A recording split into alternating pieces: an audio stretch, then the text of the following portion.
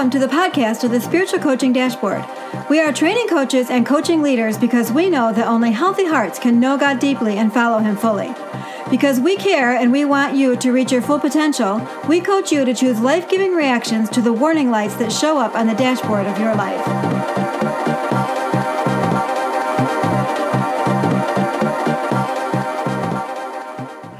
Welcome, everyone, to Season 3 of our podcast. Formerly the Spiritual Coaching Podcast, we are now the Spiritual Coaching Dashboard. When we first launched this project, it was primarily to train spiritual coaches at our growing multi-site church here in upstate New York. We never expected that 6 months later, we would have been listened to in over 50 different cities across the U.S. and over 20 different countries around the world. Whether you're listening from within the U.S. or Canada or from somewhere else around the globe, please know that Nancy and I are honored to have you aboard. All this interest caused us to realize that we needed to get ourselves more organized and focused if we wanted to help even more church leaders and spiritual coaches. You can expect the same quality content, but with a different look and stronger clarity of purpose. Speaking of clarified purpose, we coach church leaders and spiritual coaches who have untapped potential by showing them how God will move them from the wounding of the past into the wellness of a future where they are free to be entirely available to Him and to others. We do it by offering 3 progressively deeper levels of help, from practical content to peer conversation to personal coaching. We do it so that you can gain confidence, find your place, and step fully and freely into the life and significance that God has for you. We chose the Spiritual Coaching Dashboard because, just like the dashboard in your car, there are warning lights in our lives that indicate to us that we need to do some heart work with God in order to step into our full potential. But we cannot do it all for ourselves. Some repairs are too complicated for us to take care of ourselves. We have, wounds and blind spots and deception working against us. So we also need someone a little more qualified and experienced to do some spiritual wrenching on our souls for us in order to improve our performance. Our dream and prayer for you is that you'd have a heart healthy enough to know God deeply and follow Him fully. Let me set the stage for today's episode. In Season 1, we considered the philosophy behind spiritual coaching, and in Season 2, we addressed subjects relevant to the spiritual coaches themselves. And now in Season 3, we will finally begin to describe how to do spiritual coaching itself. Be sure to go back and listen to the foundational content in those 2 opening seasons, because what I am going to say is based on what has already been said. Now, without further delay, here is today's content.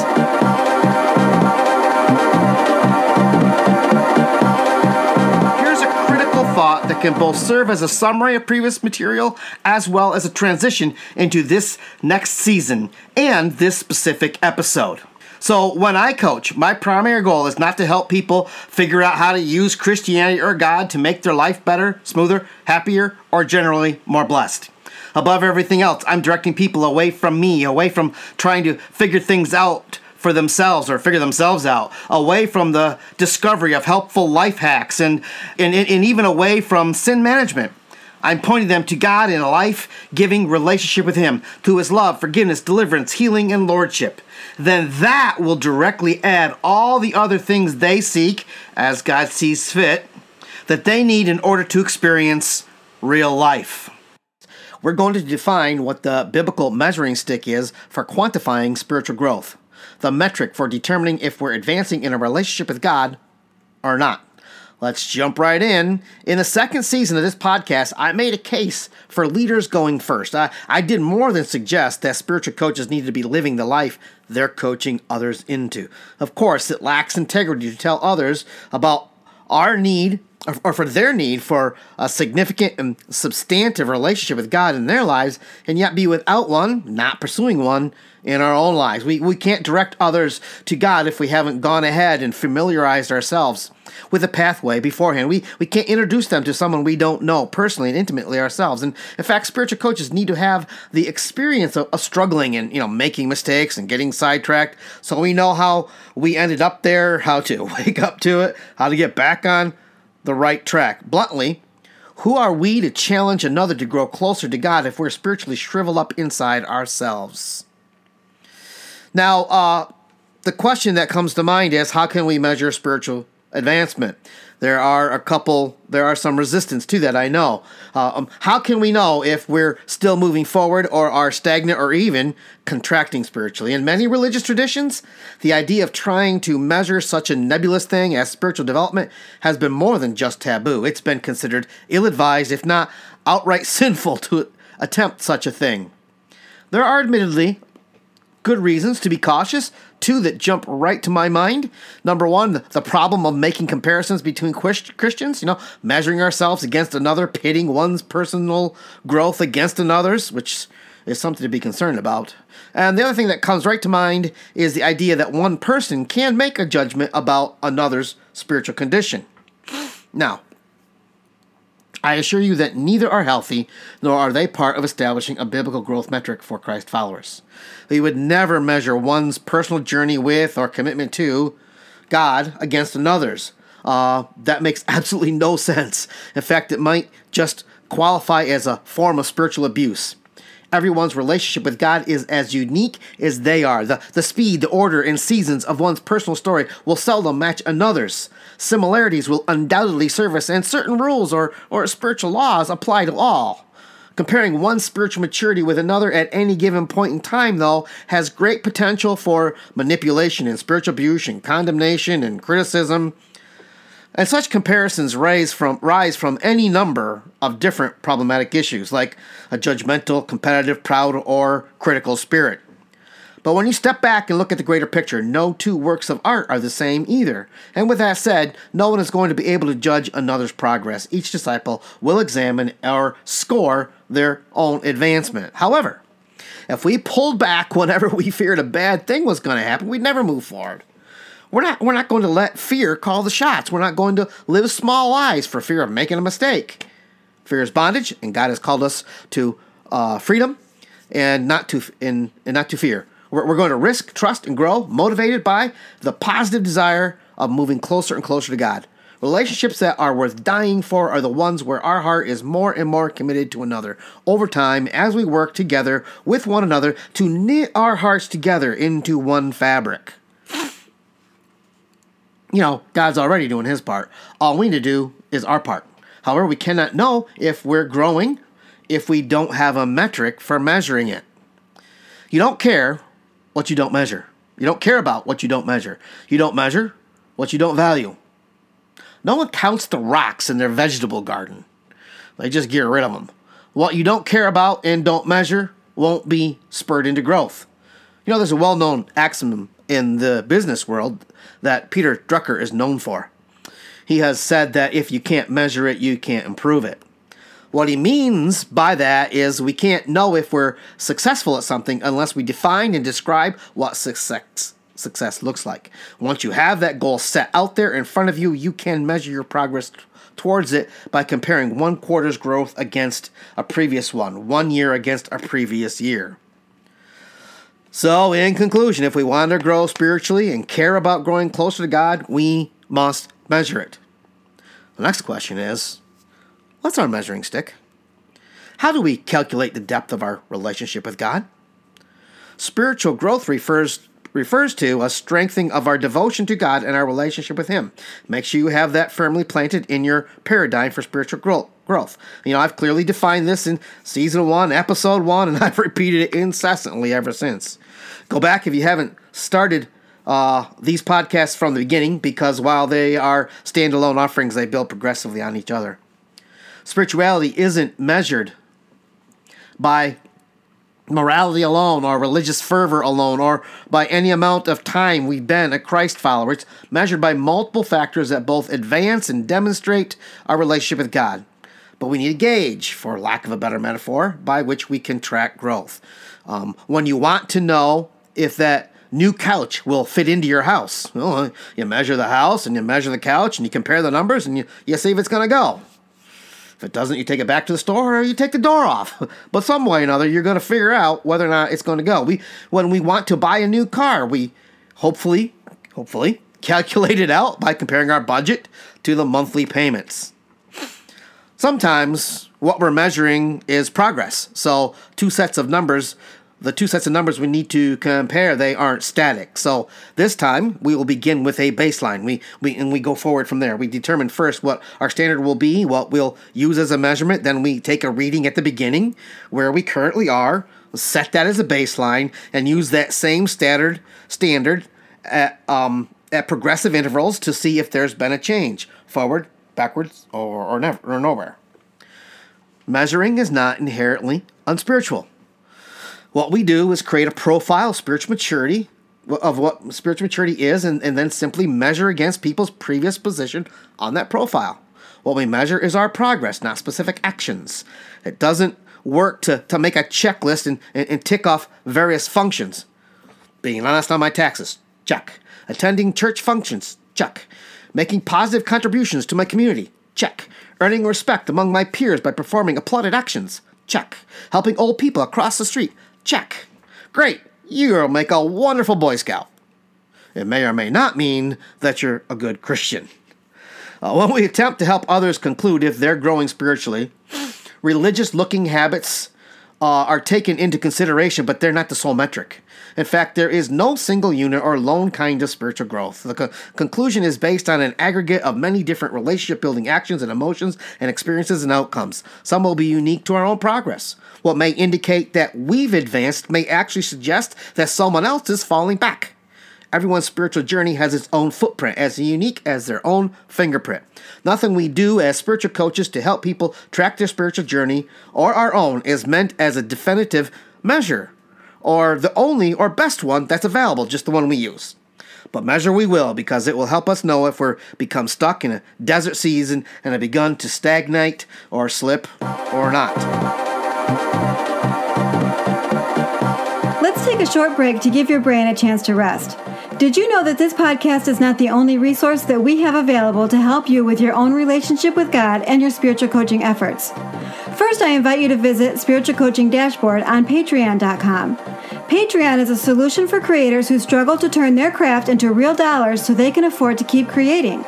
In their words, Patreon powers membership-based businesses for creators. You can visit patreon.com and search for the Spiritual Coaching Dashboard. You'll discover additional content that can be accessed through any of 5 different levels of membership, if you choose to subscribe. Second, tworivers.church/life-coaching has dozens of tools and book links to help you in your life with God and your ministry to others. It's a work in progress, but you can find it chock full of practical content to read, watch, and listen to. Thank you for your patronage here on the podcast and for considering enabling us to continue to create and meet the ministry needs of our expanding audience. Wherever you choose to interact with us online, please remember to rate, like, follow, and share so that other leaders and coaches can find this helpful content. If you would like to connect with us, you can either email us at carrie@tworivers.church or text us on Twitter or Facebook Messenger at SC-Dashboard. All right, let's finish today's episode of the podcast.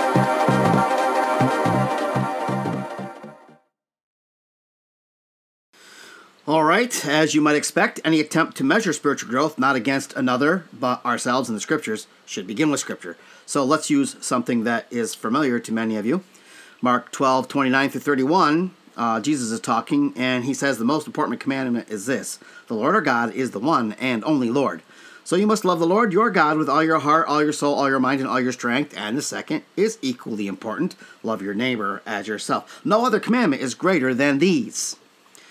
There may at first blush appear to be only 2 imperatives, but there are more to these verses than is immediately apparent. Let's walk through them together. You have an overarching preamble in verse 29. We could read it this way in today's setting. Listen, church, the Lord our God is the one and only Lord. Since he's the one real God, don't replace him with an idol or ask him to share his seat as your first love and priority with anyone or anything else. So we have that in verse 29. Second, we have one of 2 direct commands in verse 30. Love the Lord your God with all your being, with every faculty of life, including your emotions and intellect and will and heart. Then third, we have the other direct imperative in the beginning of verse 31. Love our neighbor as much as we love and protect and serve ourselves. Our neighbor is simply anyone we have the ability to serve and love and help. Fourth, we have a third directive, but it's snuck into the last command in verse 31. We are to love others as we love ourselves. And do you see it? Do you see how, if we have a low self-esteem, we'll esteem others lightly as well?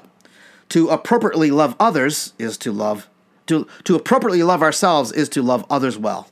The two go hand in hand and depend on each other. This is why some people who feel bad about themselves are always running others down to make themselves feel not quite so low. Psychology is in the Bible, friends. And number 5, we have a sort of restatement of the first one, stressing its importance. In the end of verse 31, we're commanded to remember that no other spiritual or religious action or habit must be allowed to supersede these. This may be the hardest challenge, to let nothing else, no matter how spiritual it seems, take priority over these. Nothing must supplant these. Now, elsewhere, Jesus says that prophesying in his name, casting out demons, performing miracles are much less important than much less spiritual than simply knowing him relationally and following him in blind obedience. You could read Matthew 7:21 through 23 there. He doesn't want spiritual or religious observances as much as he wants us and a respect that obeys him without question. God doesn't want our sacrifice, what we do for him, if it's what we chose to do for him and not what he asks of us. Spiritual coaches are leading people to know God deeply and follow him fully, because only healthy hearts can know God deeply and follow him fully. So here's how I'm going to summarize those 5 points in those 3 verses. Number 1, love no other gods. Number 2, love the one God.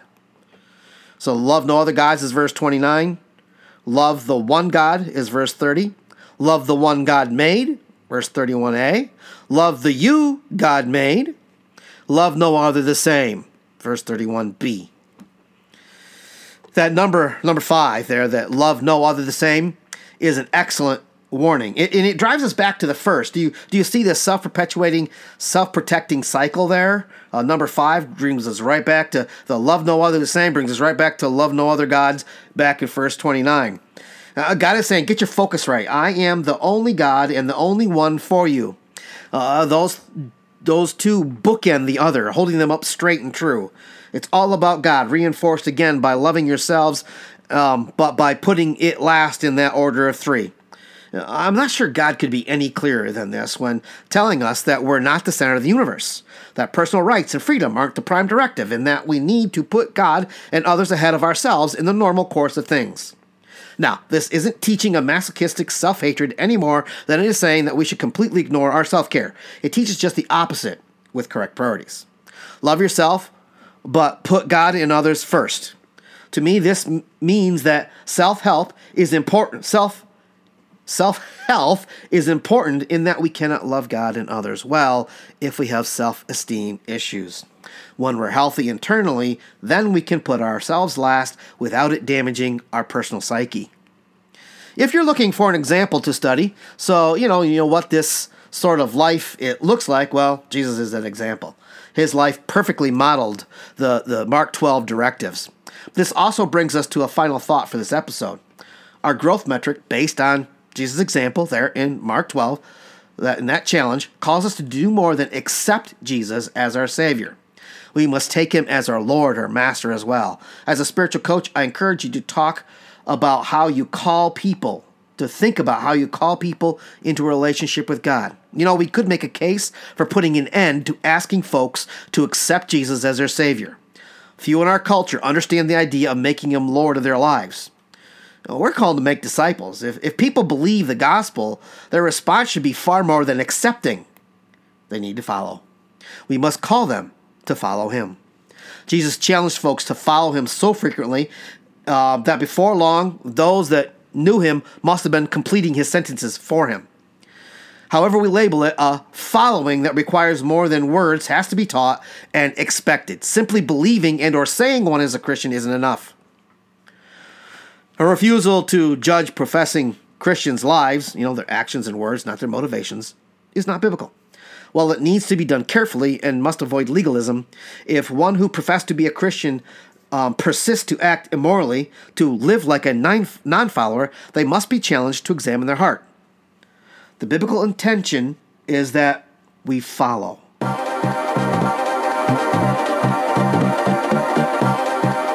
That's it for this episode. Thank you for listening.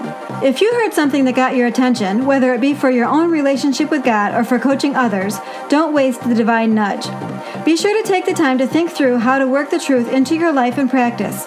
If you do spiritual coaching, either formally or informally, remember that it is hard to lead where you have never been yourself. We pray that God uses the Spiritual Coaching Dashboard to inform and transform your life before it reaches another. If you are in the upstate New York area, specifically Binghamton, or are visiting or just passing through, look Pastor Carrie and myself up. We'd love to have a cup of coffee with you and chat about our dynamic relationship with God, or about how to do spiritual coaching in your context. Again, thank you for listening, and we'll see you next time on the podcast of the Spiritual Coaching Dashboard.